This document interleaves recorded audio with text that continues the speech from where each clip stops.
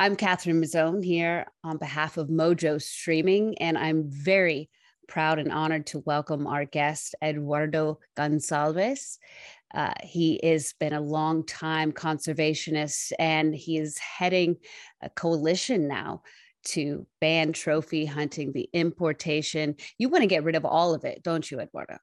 I think eventually we have to see an end to this. I mean, it's one of those things that somehow fallen through the cracks of history. We've managed to abolish, a number of major social evils over time, whether it's apartheid or slavery, or and also we've got rid of a lot of cruel animal blood sports. Bear baiting, dog fighting, cockfighting. All of these things were once seen as normal, and we realised as we evolved as a society that no, these things were barbaric and they belonged firmly in the past, and that's where I think trophy hunting belongs. And I think that in 50 years' time, people will look back at this era and think, "My goodness, how on earth did we allow this to persist so long?" And of course, in Africa, there is no tradition of trophy hunting.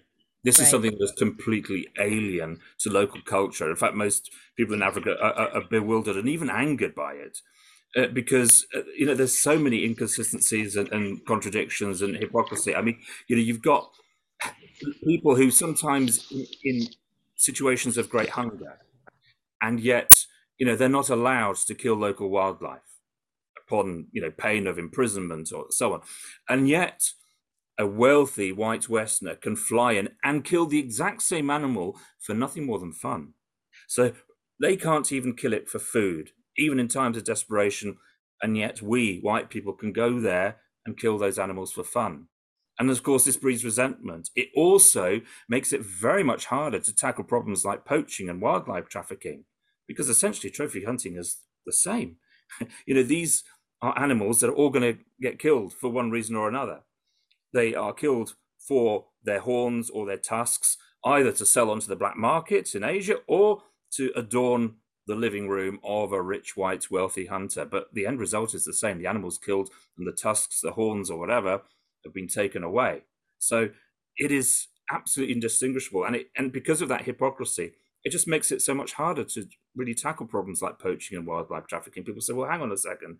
You're telling me I can't do this, and yet this guy can just fly in and he can do this with total impunity. I don't get it. White people have been doing that for a long time, going in and doing whatever they want. I think there's been a real Well, this is a shift. I mean, that's a really strong point, because this is a continuation of values and structures, power structures that have largely been done away with. It is a continuation of colonialism. It's a perpetuation and an entrenchment of those old elitist structures whereby it's the rich whites that own the land. Because when you go to Africa, let's say, to go and shoot a lion or a giraffe or an elephant or whatever, the company that you will book your holiday through and go on your trophy hunting holiday with is white owned. The people who own the land where the hunting goes on, they're whites as well. And so even though many countries in Africa, they now know democracy, they've now got majority black rule and so on, but actually those privileged whites who controlled everything and who were the settlers of the colonialists, they're still calling the shots, quite literally. And so that's why this is, a so-called sport that is wrong in so many dimensions, not just because of the cruelty, not just because of the damage to conservation, but also, how it fragments communities, how it perpetuates these inequalities and social injustice in these countries. Why then do we hear that there are instances in which these governments benefit? There are villages that get the meat, and it addresses local issues of problem lions or problem animals that have been killing villagers or destroying crops. If it doesn't benefit, where do we get this information? Where's it coming from? There are, of course, officials who benefit directly in Africa from trophy hunting, but conservation doesn't benefit, local communities don't benefit. And I know this because I've spoken to a lot of community leaders, to local members of parliament, to local councillors, and they keep saying, where are these so-called benefits? There's nothing. literally, we actually go to the authorities and say, look, you say that you're getting money for building new buildings or repairing a roof or whatever it is. Well, we need a roof repaired. Can we have some money? And it's like, there's no money. There is never, they all talk about it actually as money that goes into a black hole. In other words, it disappears into the central government and never makes its way back into local communities and certainly doesn't go into conservation. And it wouldn't be able to fund conservation anyway, for reasons I can explain. I'm just going to take up a couple of the specifics that you mentioned there. For example, about distribution of elephant meat. Now, I've spoken to a lot of people in Africa, and they say one of their pet hates is when these white colonial guys turn up at their village, graciously donating buckets of elephant meat.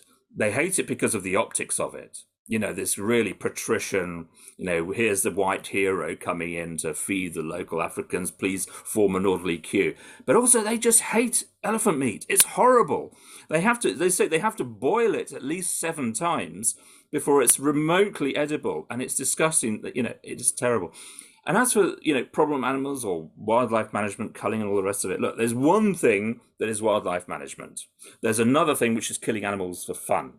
If you need to control wildlife populations, you bring in an expert marksman who can, as humanely as possible, dispatch an animal that is, presenting some kind of threat or problem. You do not, go onto the open market and say, hey, look, trophy hunters, come and shoot one of these animals. They're called problem animals. And you just take it out. Because there's lots of reasons why this is really bad. Firstly, trophy hunters, by and large, are not expert marksmen. They are terrible shots. They're amateurs. And they usually shoot from a long way away because they don't want to get into harm's way. And they try to avoid hitting the animal, getting a brain shot, because that doesn't make the trophy look very good. What they try to do is to aim for what they call a heart-lung shot through the shoulder.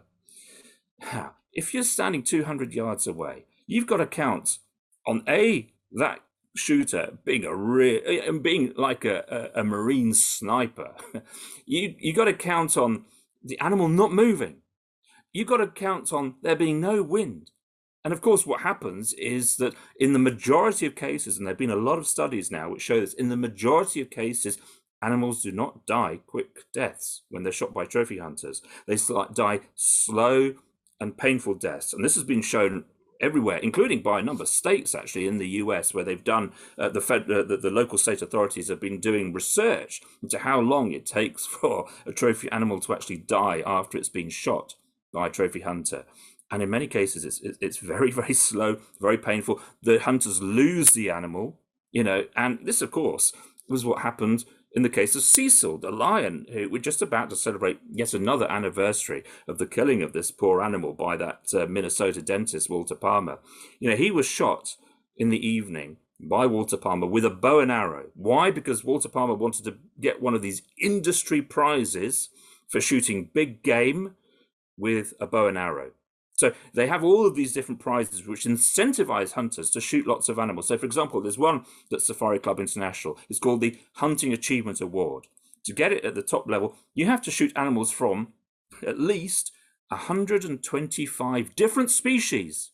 So not even 125 animals from 125 different species. And they've all got to be big enough to register for the records book. So, of course, they're also encouraging hunters to shoot the biggest animals, which then depletes the gene pool and causes really, really serious problems. In some ways, it's an even greater problem than the large numbers of animals that trophy hunters are shooting. It's the fact they're wiping out all of the best animals. They're taking all of those good genes out of the gene pool, which means it's going to be very difficult for those species to be able to survive, adapt, to rapid environmental change. And of course, climate change is accelerating.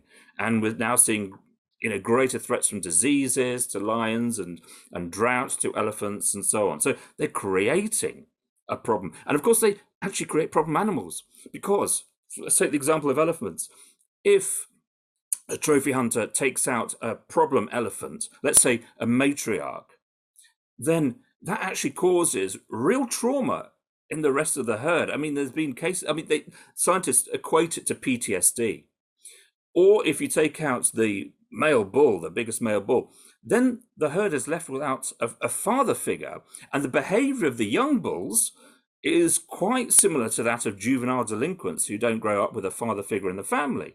So they then go on and do start displaying antisocial behavior. They become more aggressive, or they're more likely to go into crops. And of course, if you're then taking out, let's say, a lion like Cecil, then of course that pride is then vulnerable to other predators. It's then vulnerable to other males coming into the area.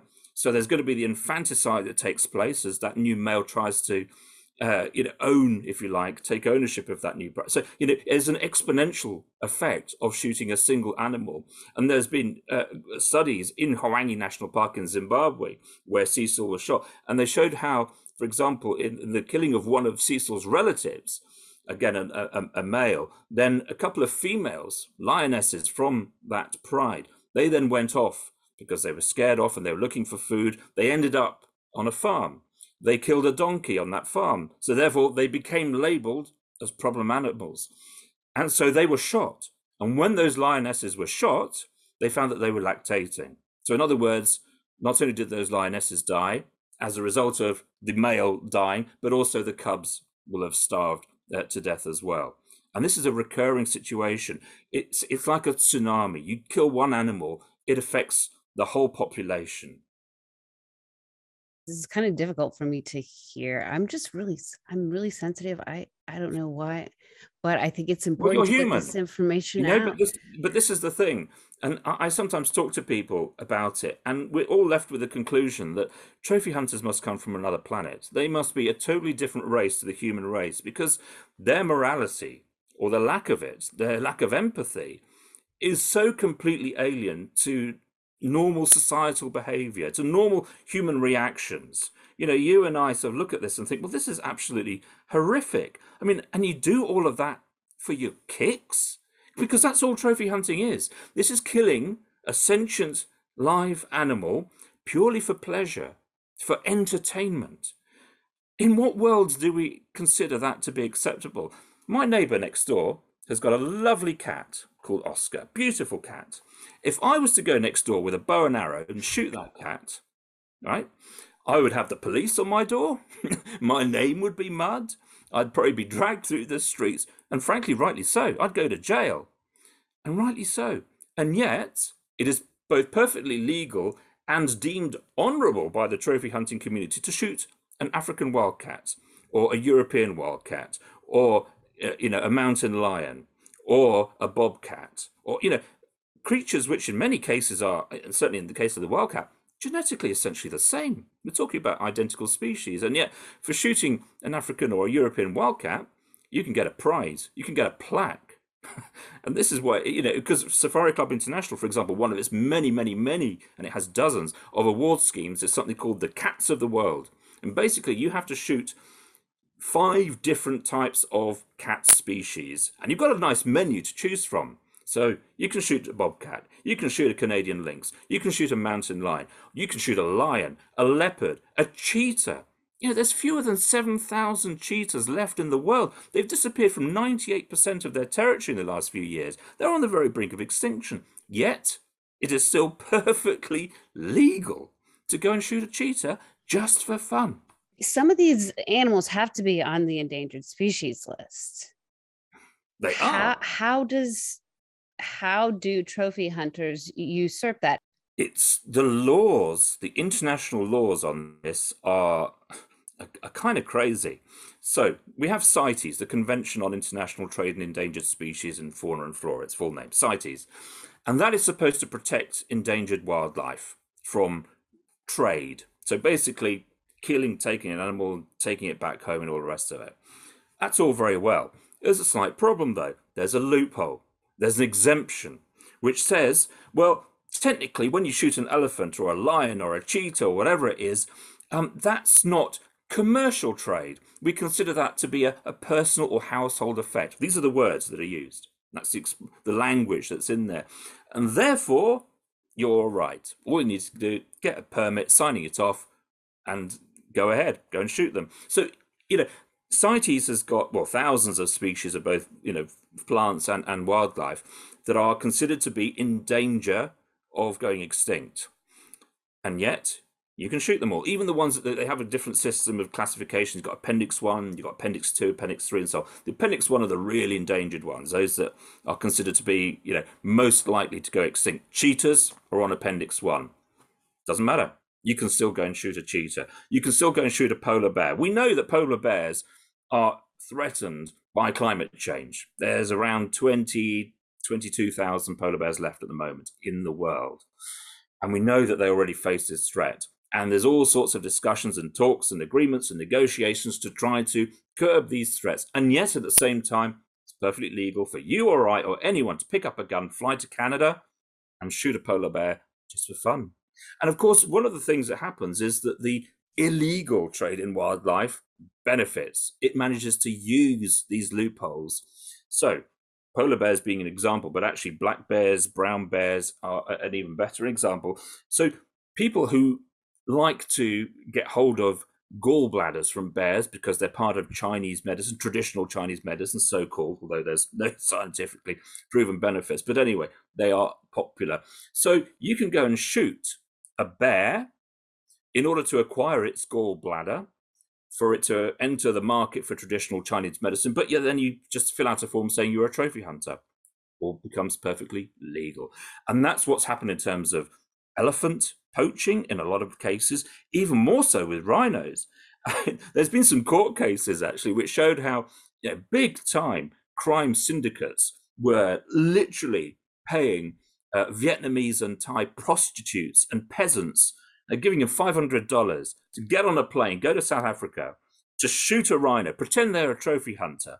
Many of them didn't even know how to fire a rifle. They actually had to get the professional hunting guy to take the shot. They didn't know what they turn up in these, sneakers and t-shirts and jeans, hardly hunting equipment. They'd never shot or held a rifle in their lives. But anyway, they were doing what was needed in terms of the international process. They were then claiming, yes, I'm a trophy hunter, and get that rhino horn or other body parts back to the smuggler, and it'd go into the Chinese trade.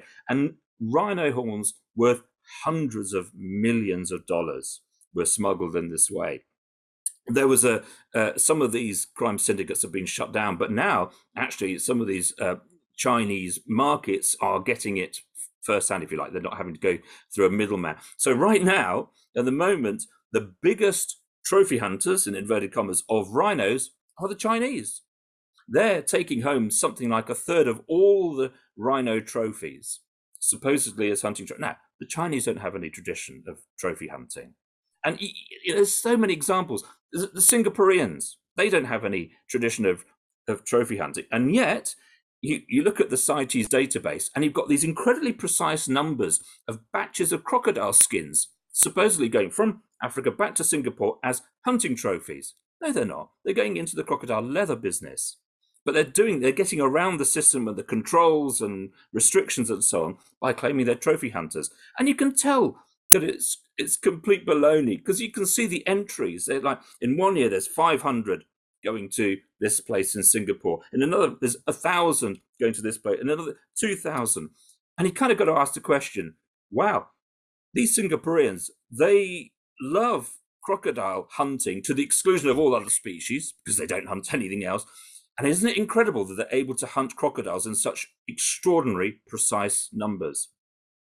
The system is shot to pieces. It needs urgent reform. One of the arguments I've heard is that trophy hunting is not poaching. It's not poaching. So but it's the same. At the end of the day, what happens? The animal is dead. Its tusks or its horn has been taken in order to benefit a human, whether it's financially, through poaching, or through pride. And of course, one of the things that psychologists and criminologists are quite fascinated by trophy hunters, because their mindset is so different from the rest of society, it would seem. What are the motivations of going out and killing an animal? And there's quite a few that have come up in the literature. And so one is, it's about this lack of empathy. And there's a link between, or people who abuse animals and indeed trophy hunters are more likely, the data suggests, to be involved in things like domestic violence, abuse of children, other quite serious crimes and there have been actual trophy hunters who were also serial killers, and they would treat both the animals and their human victims in exactly the same way. There was one famous case of a trophy hunter who was a serial killer as well. He would capture a female victim, put her in the hood of his car, drive off into the middle of a forest, strip her naked, and then say, run. And he would give her like a 5-minute start, and then he would stalk her through the woods with his gun, just as he would an animal. And then he would catch up, shoot the woman, and then take bits off her to keep as trophies, as souvenirs. So it's the exact same behavior. Addiction is another thing that often comes across. And I've been talking to trophy hunters. In fact, I went undercover for about a year, and I was talking to a lot of British trophy hunters and telling them I was one of them. And they said some of the most extraordinary things. There was one who said, look, this is just like mainlining on heroin, which is extraordinary. And anyway, it's when you talk to these people, your mind is just blown, and you can't think, have I got anything in common with this person, with this human being? But yeah, costly signaling is an expression that the psychologists use it as well. So in other words, the trophy hunter is doing this to show off their prowess, both in terms of lording it over a beast of the jungle. Well, then many of these cases, and you're talking about antelopes and pygmy creatures. I mean, it's ridiculous. Anyway, but they've got this amazing prowess, and they stand very proudly over their conquered foe, their vanquished foe, but also showing off to their peers their financial prowess, their wealth, because going trophy hunting ain't cheap. It's expensive, especially if you're going out into the wild to shoot a lion, or you got to go out into the field with a professional hunter, so you're paying their expenses, you're staying at a luxury lodge, you've got the flights, and then you've got the when you get the animal killed, you've got to skin it, you've got to salt it, then you've got to prepare it for the taxidermy, then you've got to ship it, then you get your taxidermist to turn it into a mount, and then you've got to find space in your own home. And actually quite often trophy hunters build an entire new building to house their collection. There's a Spanish trophy hunter at the moment going around trying to find space because he's run out. He's killed at least 2,000 animals, and he just doesn't have space for all the trophies. And some of the the numbers that of animals that trophy hunters kill. There's another Spanish trophy hunter, Tony Sanchez Areno. He to date has killed 1,300 elephants, 340 lions. I think he's killed 167 leopards, 127 rhinos, it could be the other way around, and about 1,000 buffalo, and lots and lots and lots of other animals. The scale of the slaughter is absolutely insane. And so that kind of, mentioning that it's like an addiction kind of ring true, because once you get into it, it's difficult to get out of it. I mean, you kind of have to wonder, do these people need punishment, or do they need help? They certainly need one of them.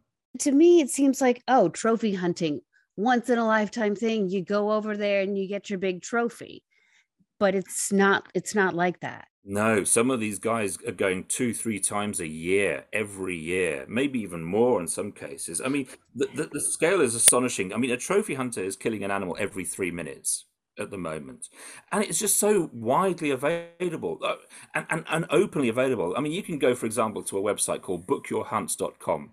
It's like the Amazon of the trophy hunting world. And you can book any species you like. You can go and buy yourself an animal to shoot on a website.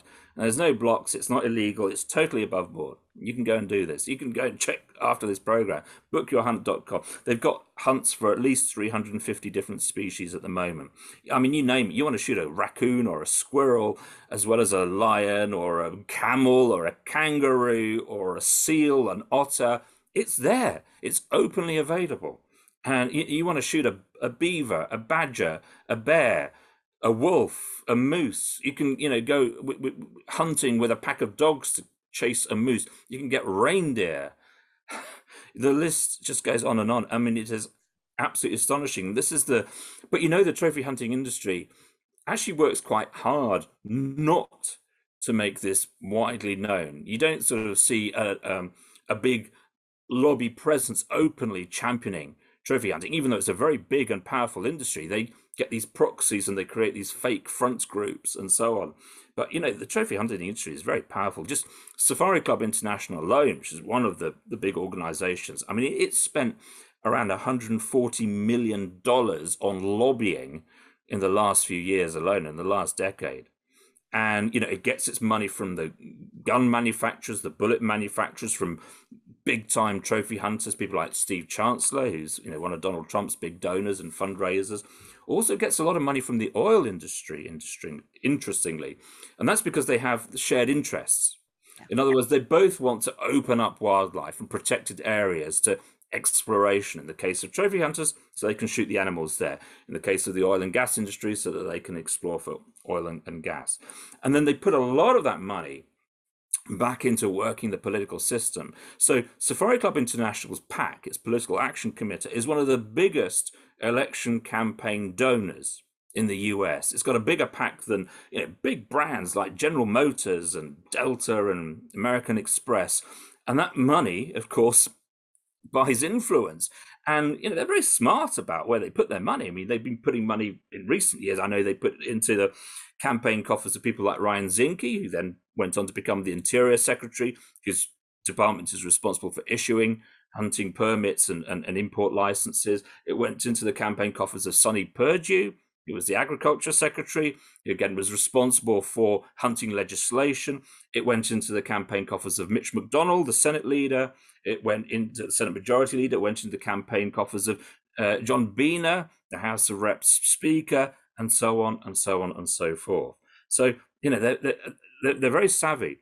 And then, of course, they fund these arm's length campaigns. One of the most extraordinary, and it's very relevant, particularly because of what's happening in Britain and elsewhere at the moment. So Safari Club International put a lot of money, I mean, we're talking about $1 million plus, into funding a campaign run by a fake conservation group called the Inclusive Conservation Group, which was owned and set up by a major trophy hunter who was also the head of a major trophy hunting lobbying group himself, a guy called John Thodos. And the Inclusive Conservation Group, on behalf of Safari Club International, it ran what it openly called a misinformation campaign, and the documents are in the public domain, so it's all there, it's all legally, confirmed. And they said quite literally, we're going to take the content from Safari Club International's website and put them into the words of an African to make it seem that actually there was a big African campaign wanting rich Westerners to go and shoot animals. And they called this thing Let Africa Live. So they created this fake organization on social media with all these profiles, and they created fake profiles as well for people to like and share using artificial intelligence technology. I mean, this is a really sophisticated campaign. And they created all of this content for social media and was sharing it all around. And it all comes from these documents which talk about misinformation. But they were then putting these supposedly African messages out there. But of course, it was all being written by a right-wing political consultant down in Arizona. Indeed, it all got exposed. There was a big investigation by the Stanford Observatory, which does a lot of, it's respected for its, research and investigations in what goes on social media. Facebook and Twitter ended up kicking these platforms off their platforms altogether.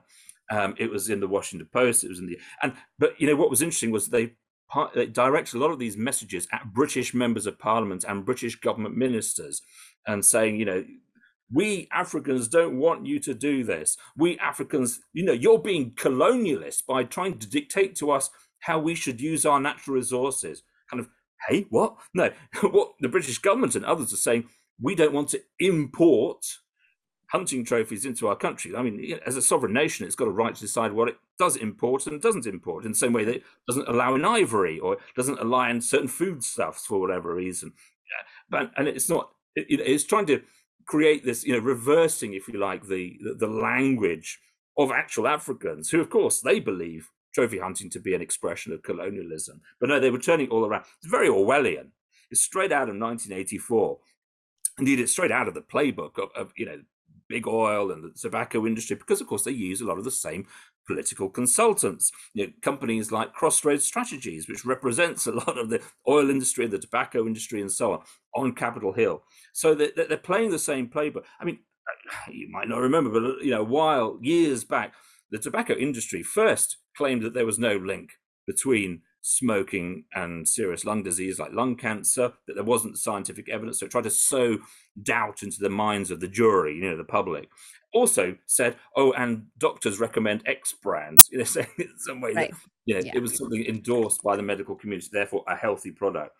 Oil industry used to do the same. I mean, we know from Exxon and others, they've denied for so long that there's a link between man-made carbon emissions and climate change. But also they used to say that actually global warming was a good thing because it was going to green the planet.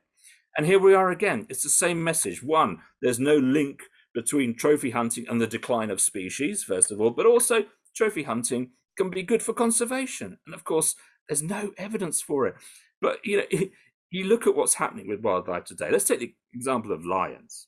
I mean, lions are in deep, deep trouble. 1950s, there's around 500,000 lions on the planet. By the 1970s, that had gone down to 200,000. 1990s, there's 100,000. I was speaking to lion experts a couple of weeks ago. They've been doing the latest survey. They can only confirm the existence of 9,610 lions right now. And yet they're still being shot. And in fact, the annual quotas that governments set for shooting lions is equivalent to around about a third of the entire male adult lion population each year. and this is, which doesn't mean necessarily all of those lions are shot, but there's no way that lions can regenerate or replenish their populations. The numbers are just going down and down. So, I mean, this whole argument that conservation is supported by trophy hunting is complete baloney. Just look at the numbers of what's happening to the species. If it was supposed to be good for conservation, it's not doing a very good job. But it can't. It can't. And mathematically, it's impossible. I mean, let's take the example of Cecil. So when Walter Palmer shot him, he would have paid a trophy fee of, let's say, around $20,000, half of which supposedly to support conservation, half of which to support local communities. Now, the actual cost of conserving a lion like Cecil and his habitat is around $1 million a year. $10,000 doesn't begin to register. Now, what does make a real difference, what can actually help to conserve these animals, is photo safaris, because an animal like Cecil, he himself can generate around about $100,000 a year through photo safaris. So over the course of a lifespan of an average wild lion of around 15 years, so let's say roughly $1.5 million, he's more than paid his way. And that's got to be the way forward. I mean, everywhere you look, photo safaris, the nature tourism industry, is so much better for people as well as for wildlife. People are getting better jobs, they're better paid, because hunting is seasonal in so many of these places. Here you've got good jobs that pay all year round. There was a study recently that said if South Africa, for example, were to switch wholesale from trophy hunting to nature tourism, 11 times more jobs would be created in poor rural communities, and they'd pay better. And that's the evidence. And of course, you go to Kenya, which banned all trophy hunting in the 70s.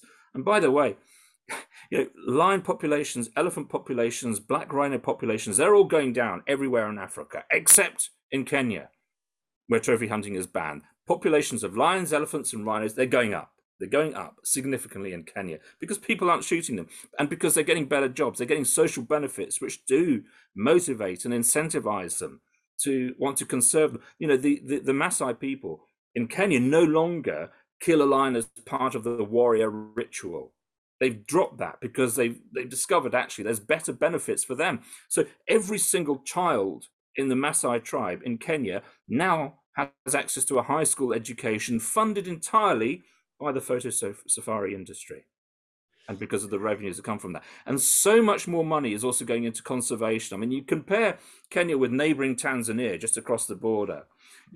The amount of revenue that comes from photo safaris in Kenya equates to about 70 or 80 times as much as is plowed into conservation in Tanzania from trophy hunting. So it's something like $14 per hectare in Kenya and more like 8 cents a hectare in Tanzania. So Tanzania, this is the derisory amount that goes into conservation, supposedly, from trophy hunting, whereas in Kenya, you're getting so much more money. And the whole nature tourism industry in Kenya is now huge. I mean, it's worth about $1 billion it's equivalent to about 15% of the country's GDP. Again, compare that with neighboring Tanzania. 26% of Tanzania's land is occupied by hunting estates. They contribute precisely 0.22% to the country's GDP. So nothing. It's such a terrible use of land.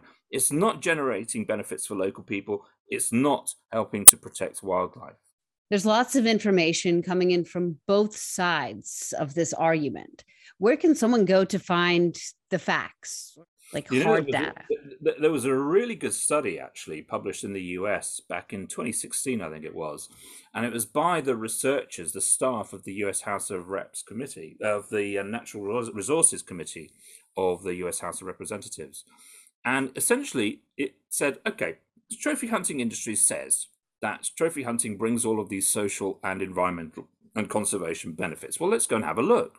And it took the flagship projects, the ones that the trophy hunting industry says, look, you see, we have this and it's great and gives money to people and is great for conservation.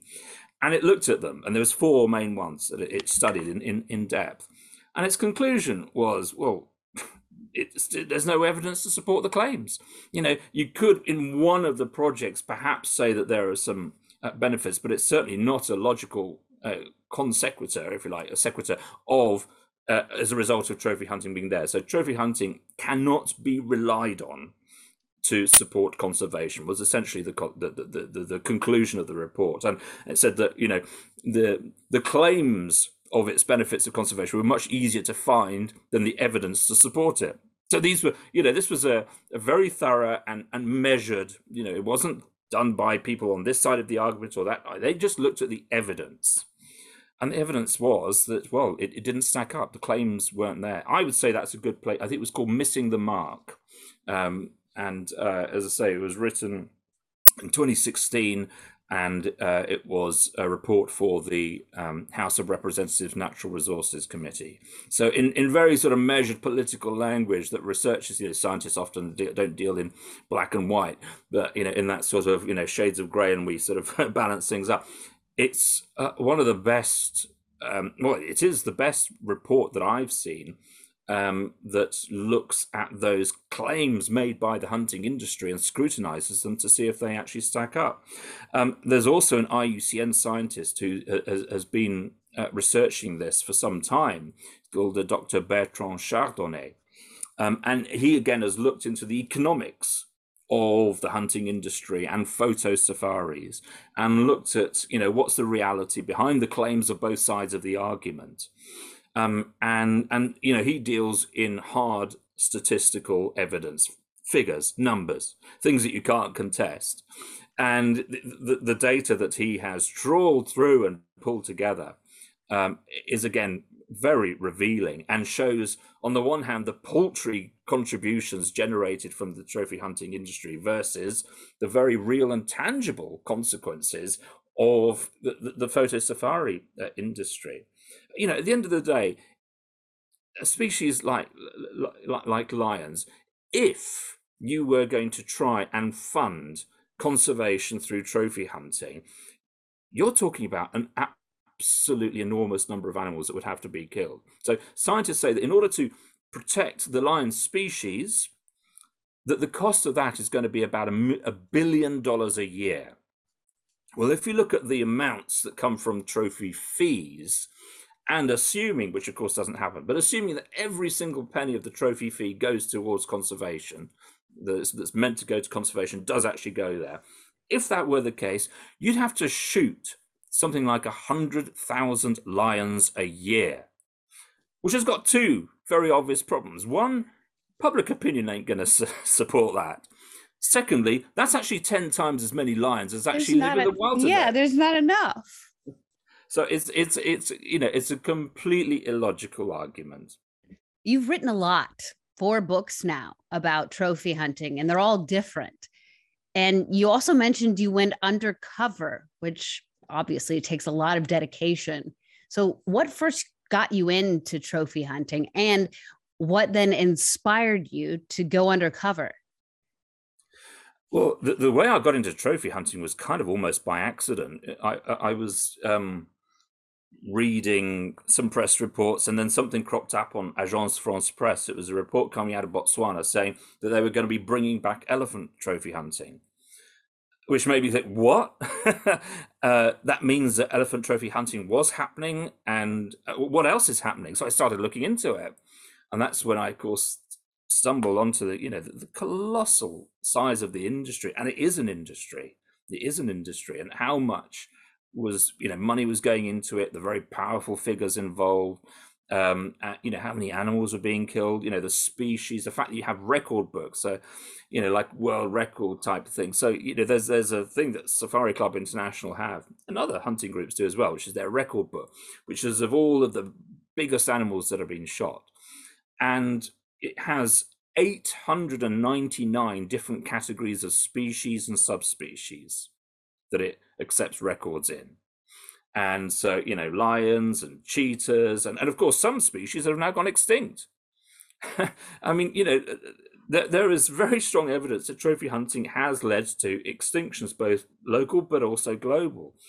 In the 19th century, they wiped out the quagga, which was a zebra-like creature that inhabited Africa. They wiped out the blue bog, an antelope that lived in South Africa. In very recent times, and I'm talking about the last 30 years, they wiped out the scimitar horned oryx, which was a type of antelope that lives in Saharan Africa. And other animals, the Dorcas gazelle, and addax are right on their very last legs, and the Dharma gazelle. Anyway, many species, they're right on the brink, and trophy hunting has absolutely had a big part to play. In the 19th century, trophy hunters from mainly Britain wiped out 20 million animals in one go. And of course, that will have had an impact on species. Anyway, so that's how I kind of stumbled onto it. And I guess as any sort of curious person, that journalistic background that I have as well, it's kind of, what goes on in the minds of these people? Why are they doing this? I mean, and what's their thinking? And so I managed to get the contact details of a number of trophy hunters. And so I started talking to them. I said, hey, I'm a trophy hunter, and I'm thinking of going on this big, hunting expedition, and I'm thinking maybe this animal, or so tell me, what have you done, and what would you recommend, and what was it like when you went? And and because they thought I was, one of them, they opened their hearts. And by the way, conservation never came into the conversation. Not one of them ever said, oh, and I do this because I just want to help conserve wildlife. No, they all said about how much fun it was. And I had people saying the most crazy things. I had to sort of double take. Did that guy just say, I mean, there's one guy who said, we'd go hunting, and then in the evening, we'd grab a few beers, and then we'd go back out and shoot the monkeys out of the trees. And he's laughing as I'm talking to him, saying this. And there's another, talking about shooting a wildcat. And there's one guy, he said, oh, he shot a jackal, a male, and then he saw its mate a few seconds later, so he shot that as well. The one who was talking about how he shot this dwarf mongoose, and that was really funny. They talk about what happens when they shoot them, about the animal sort of catapulting into the air, and they're laughing as they're saying this. And I'm just thinking, my goodness, we've actually got quite a serious social problem here, because this person feels it is perfectly acceptable, A, to do these things, and B, to talk about it in this way. And that's when I started then connecting with criminologists and psychologists, and I've got a sort of background in criminology as well, and asking them, what does this actually mean? I mean, what does it say to you? And they're saying, look, this is serious. We can't just take this as a joke. I mean, this is no joke what they're talking about. And so it certainly wasn't easy, because you're trying obviously to relate to these people and respond to them in the way that they would expect you to respond if you were a trophy hunter, which of course is anathema to the way that most people would respond. Most people would think, people wouldn't say this kind of thing in normal conversation. And one of the really interesting things was, it was like there was a sense of relief that they could finally speak to somebody about their adventures without feeling shameful, because they know that in normal society you can't say these things and do these things, and certainly not without being shunned or being but they can criticized. post the photos all over the place. Yeah. It's different, I'm sure, when you hear some of the descriptions that I saw on your site. Yeah. horrific. And and you're constantly thinking, I can't believe that people can actually say, I mean, I've got to rethink the identity of humanity because I just feel so completely different to this person. But then you're digging into it and you find some of the most barbaric things. The whole of trophy hunting is barbaric, and then you get into the really hardcore. It's kind of like ultra snuff porn, right? So, for example, you can go to Texas on what they call these heli bacon holidays. So you can go up in a helicopter with a machine gun and you can fly around and shoot as many pigs, wild pigs, as you can. And you've got these people raging about it. Again, they're talking about it on the internet. You go to these people, and they call it the hog apocalypse, and they have all these crazy names for it. Heli bacon. These are the names of some of the companies that operate. Literally, you will go up in a helicopter, fly low over these wild pigs, and shoot them with a machine gun. Right. And also you've got these exotic places, mainly again in Texas, where they've got wildlife from all over the world. You can go to Texas to shoot a zebra. You can go to Texas to shoot a kangaroo. You can't shoot a kangaroo back in Australia, but you've got Australian hunters coming over to the US because you can shoot a kangaroo in the US. How did that experience change your technique or perspective in a way that's given you an advantage in the fight? That's a good question. I have to think about that. It's certainly opened my eyes to the depths of depravity that is trophy hunting. I thought it was a very serious problem. It was morally wrong. It was cruel. That it was doing nothing for conservation. But the more I look into it, and the more I read some of their magazines. I read some of the adverts in these magazines. You go to a magazine and it's got adverts for washing powder or for perfume or whatever. You go to these magazines and they're talking about just how their bullets can really blast an animal to pieces. That kind of talk, as if that's something that is normal. And it just makes me think, we actually have a serious social problem on our hands. And we know there is, this evidence that linking this kind of behavior to other very serious and violent criminal behavior. When the FBI decided to classify things like dogfighting as a grade A felony, they did it in part because it was a gateway to being able to help them catch people involved in other serious crimes. And in fact, I remember talking to a senior official in New York police a few years ago. He was saying, look, we look for the dog fighters because when we find them, we know we're going to find serious drugs, hard drugs. We're going to find guns. We're possibly going to find human trafficking. I remember I went and actually talked to a government minister here, and this was again about dogfighting in Britain, and he was, of course, expecting me to sort of give the usual kind of boring animal friendly talk about how this was horrible and so on. And I went and said, look, we're doing an investigation at the moment into dogfighting.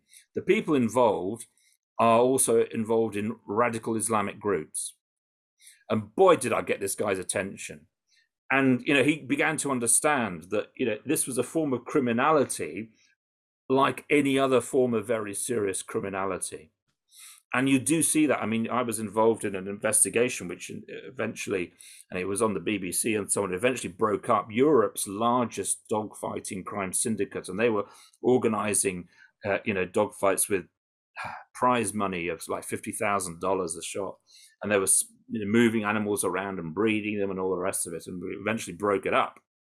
And it was that was pretty harrowing. You saw a side. I mean, because obviously we were witnessing what was happening to the dogs, and indeed, I got to know some dogs that had been rescued, some that had been used as bait animals. So literally tied down, and the fighting dog would be encouraged, taught how to attack a fellow dog and rip this animal to pieces. Awful, awful, awful. But there's no difference between that and trophy hunting. The mentality is the same. It's the complete lack of compassion and empathy for a sentient living creature. It's feeling that somehow we lord it over other creatures, that we have a right to do this. Trophy hunters often talk about this as their rights, their right to shoot whatever they want, their freedom to choose whatever they want, wherever they want, whenever they want. And that's why they're campaigning in the US and elsewhere to actually expand the list of species that they can shoot for fun, to expand the areas where they can go and shoot, expand, the days of the week, the calendar, the time of the year that they can go and shoot, even lower the age limits for children to be able to go and shoot. And there's a lot of work going on at the moment by the industry to recruit children. The NRA and other organizations have youth hunting camps where they teach children to shoot and how to kill animals. And then they get given goodie bags at the end of it with guns and knives and a chance to go out on an actual hunt, etc., etc. And they're teaming up. Safari Club International, certainly, and other groups are teaming up with people like the Boy Scouts Association, even the Salvation Army, to get young people involved, because they know, the trophy hunting industry knows, it's in danger of dying out, because gradually society is waking up and saying, whoa, this is just wrong. You can't do this kind of thing in a modern civilized society. This is just plain, it's got to be binned into the dustbin of history. And so they're kind of, the age profile of these trophy hunting organizations is getting pretty old. And so there's smaller and smaller numbers going to their big conventions, like the Safari Club International Convention each year, which is like the big show. Get about 1,000 companies there every year that are involved in the trophy hunting industry, organizing, and you can go and buy any animal you like. And in fact, they have these auctions at the convention where companies donate an animal hunt, and Safari Club International then auctions that hunt, and that money is used for its lobbying campaign. So, for example, this year, they were auctioning off polar bears, they were auctioning off leopards, anyway, all sorts of animals, just to raise money to fight, for example, what the British government is looking to do, banning imports. And, and of course, this is something that's, there's a number of countries now looking at this. So it's desperately fighting this rearguard and is working very hard to try and engage young people. And so they encourage, there's a lot of trophy hunting companies in Africa where you can go as a whole family and shoot a bucket load of animals, 13, 15 animals for the whole family to shoot. Young children are taught how to shoot an animal. I've got pictures, horrific ones of, kids that are 8, 9, younger actually, with a dead monkey that they've shot. And by the way, primates are really popular with trophy hunters. And that is perhaps, there's nothing about trophy hunting that isn't shocking, but this is shocking in a different way because primates are so close to us. Genetically, we share so much of the same DNA, and yet some of the most popular animals shot by British and American trophy hunters are primates. Shakma baboons, Hamadryas baboons, vervet monkeys. They love vervet monkeys. It's one of the most, they're tiny little beautiful monkeys. People like to shoot them. There was one British trophy hunter who I spoke to when I was undercover, and he said to me, "I just had this thing. I had to go and shoot a baboon. I was just obsessed by it. I needed to go and do this." And he goes on and on about this obsession. He just needed to feel what it was like to shoot a baboon. And unfortunately, these aren't, when the trophy hunters say these kind of things, they're not exceptional things. They're not outrageous, and generally they talk quite, sensibly. Some of the leading figures in the trophy hunting industry who are respected, who who are members, for example, of the ill-fated White House Committee, the so-called International Wildlife Conservation Committee, which was filled with trophy hunters.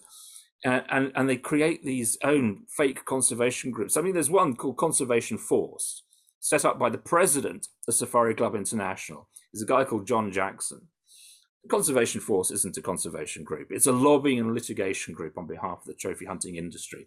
It took the state of New Jersey to court when New Jersey tried to ban trophies coming in from its seaports and airports. It took Delta to court when Delta said, we're not going to transport black rhino trophies and other endangered trophies. It's constantly taking, the US government to court, the Fish and Wildlife Service, etc., etc. It fought a campaign with Safari Club International. It's called the Fighting for Lions campaign. Now, you hear that and you think, wow, great, they're going to try and support, lions. No, it was fighting for the rights of trophy hunters to shoot lions. What they wanted to do was, there was a lot of talk about lions being classed as endangered. by the IUCN on the IUCN's red list, by CITES as an Appendix 1 species, by the US Fish and Wildlife Service in the Endangered Species Act, and so on. So they ran this $2 million campaign to stop lions being classed as endangered, even though, as we know, their numbers are just going through the floor. There's just a complete collapse of lion numbers. So the Fighting for Lions campaign was to try to stop lions from being classed as endangered, because then it'd be much harder to legally shoot them for fun.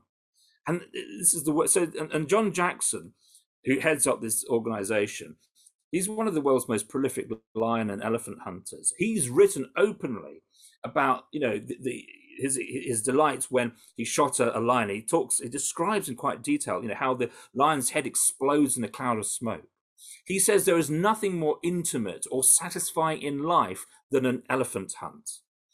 And he's got his name all over the record books and so on. Now, this is the measure of the guy. And yet, he has been allowed to sit on the IUCN Lion Working Group. So this is the committee within the global conservation community which decides, should lions be classed as endangered? What should we be doing? What should we be telling governments to do? What money should be there to conserve lions? And he sits on that committee, and various other members of his organization, and they're all, many of them are record-breaking trophy hunters. They're sitting on official committees within IUCN, within CITES, within the UN. And they're actually insiders within the system. So they're helping to rig the system in their favor, in the trophy hunting industry's favor. And so when you started by asking me, hey, surely these animals are endangered, some of them, how is it legal to shoot them? There's your answer. These people are actually at the heart of the system, making the decisions and ensuring that trophy hunters are literally still being allowed to get away with murder. Reviewing your achievements, it appears you've made a lot of progress just as an individual by increasing awareness. Forgive me for saying this, based on what you've just explained, it sounds like a nearly losing battle. So how do you move forward without feeling defeated? I don't think I'm fighting a losing battle. I think I'm winning, but it's slow because I'm starting at the very beginning. And the trophy hunting industry has worked very hard to keep this under wraps. It's not something that's talked about generally on the news every day. And the first step, as you know, whether it's policy change or getting public reaction, is education. It's awareness. It's telling people what's going on. And so the first stage of our campaign is exactly that. It's revealing the truth. It's showing what these people actually think, what they say, what they're doing, the cruelty behind it, the fact that you can win prizes for shooting large numbers of animals or shooting big animals with just a pistol. There's a prize that Safari Club International gives you if you shoot big animals with either a longbow or a pistol. I mean, it's crazy. There's so much of this that still isn't known, and so we're working very hard to get that in. But I think we've just made a really important first step, which is we've convinced the British government to introduce a bill that's going to ban the trophies of pretty much all species coming back to Britain. And that is so important, not just because of the numbers of animals' lives that's going to save, but the symbolism of it is enormous, because Britain was the country that invented modern day trophy hunting. It was the country that went and invaded Africa and Asia and India and so on, and brought these practices in, and these, colonial bigwigs, they took it up as their sport. And also kind of introduced the Americans to it as well, because when Theodore Roosevelt did his big year-long journey around Africa, and him and his son Kermit, they shot over 500 animals. It was on a trip organized by the British authorities. I mean, Theodore would sit in this chair that was mounted on the front of a luxury train, and he would sit there with his rifle, and he'd shoot something and then get the train to stop so that he could get the animal. But that was with the permission of the British authorities in Africa, who helped him to do that. But yeah, so Britain, it kind of introduced the sport, it expanded it around the world, and of course Britain still has those very strong linguistic and cultural and historical links with countries like South Africa and other southern African countries, but also with the States and Canada, New Zealand and Australia, where trophy hunting goes on. So for Britain to be the first country that says, do you know what, it's time to stop this, what were we thinking, we've got to call an end to this, that sends shockwaves. And that's why the trophy hunting industry is so scared about what's going in Britain. That's why they're so desperate and running these, false flag campaigns, these fake news, disinformation initiatives. They are desperate to stop what's happening in Britain because they know it's going to spread from there. In fact, it already has. About 3 weeks ago, the parliament in Belgium voted unanimously, and I repeat, unanimously, all the parties, to ban hunting trophies from coming back to the country. And they are implementing a law that's almost identical to one that was introduced in the Netherlands next door a few years ago that bans most species, not all, but most species. And there's other countries where this is now on the political table. This is being debated in Germany, in Sweden, anyway, in all sorts of countries. And of course, even in the US, there's been legislative drafts that have been pulled together. They're going through the House of Representatives. There's people in the Senate who are listening. This is something that could take off. So in many ways, for Britain to be the first to say this, it's like firing the starting gun, which is kind of an inappropriate analogy, but it is. It's about everyone now thinking, yeah, do you know what? We've got to address this. This is something that just, it is complete anathema. We cannot call ourselves a decent, modern, civilized society if we think it's okay to kill beautiful, magnificent animals, many of whom are on their very last legs, just for entertainment. And what did I not ask you? There's probably just one other thing I would say. Please. The public's already there ahead of the politicians on this. There have been a number of opinion polls in Britain, in Belgium, in Germany, even in the US. And pretty much everywhere, when you ask people about it, about 9 out of 10 people are saying, hey, this is wrong. This is wrong. So even in the States, even in Germany, which also has a very strong hunting culture, when you talk to them about trophy hunting, and even some meat hunters in the US, they will say, no, trophy hunting, that's just wrong. I don't agree with that. I think it's just plain wrong. And, the tide is turning, and the public are already there. So all we're doing really is encouraging the politicians to heed the will of the people. And so, we're telling people, get in touch with your elected representative. Let them know how you feel about this and how strongly you feel about it. Because at the end of the day, they want re-election. They want to stay in their jobs. And tell them that your vote matters and that your vote will be decided once you've heard from them what they think and what they're going to do about this. Because it's time to act. We're way past talking. The US government is saying lions could be extinct in the wild by the year 2050. That would be the first extinction of a big cat anywhere on Earth since the saber-toothed tiger died out in prehistoric times. The saber-toothed tiger disappeared in pre-biblical times, and yet we could see the first big cat about to go extinct. And trophy hunting, unfortunately, plays a big part in that story.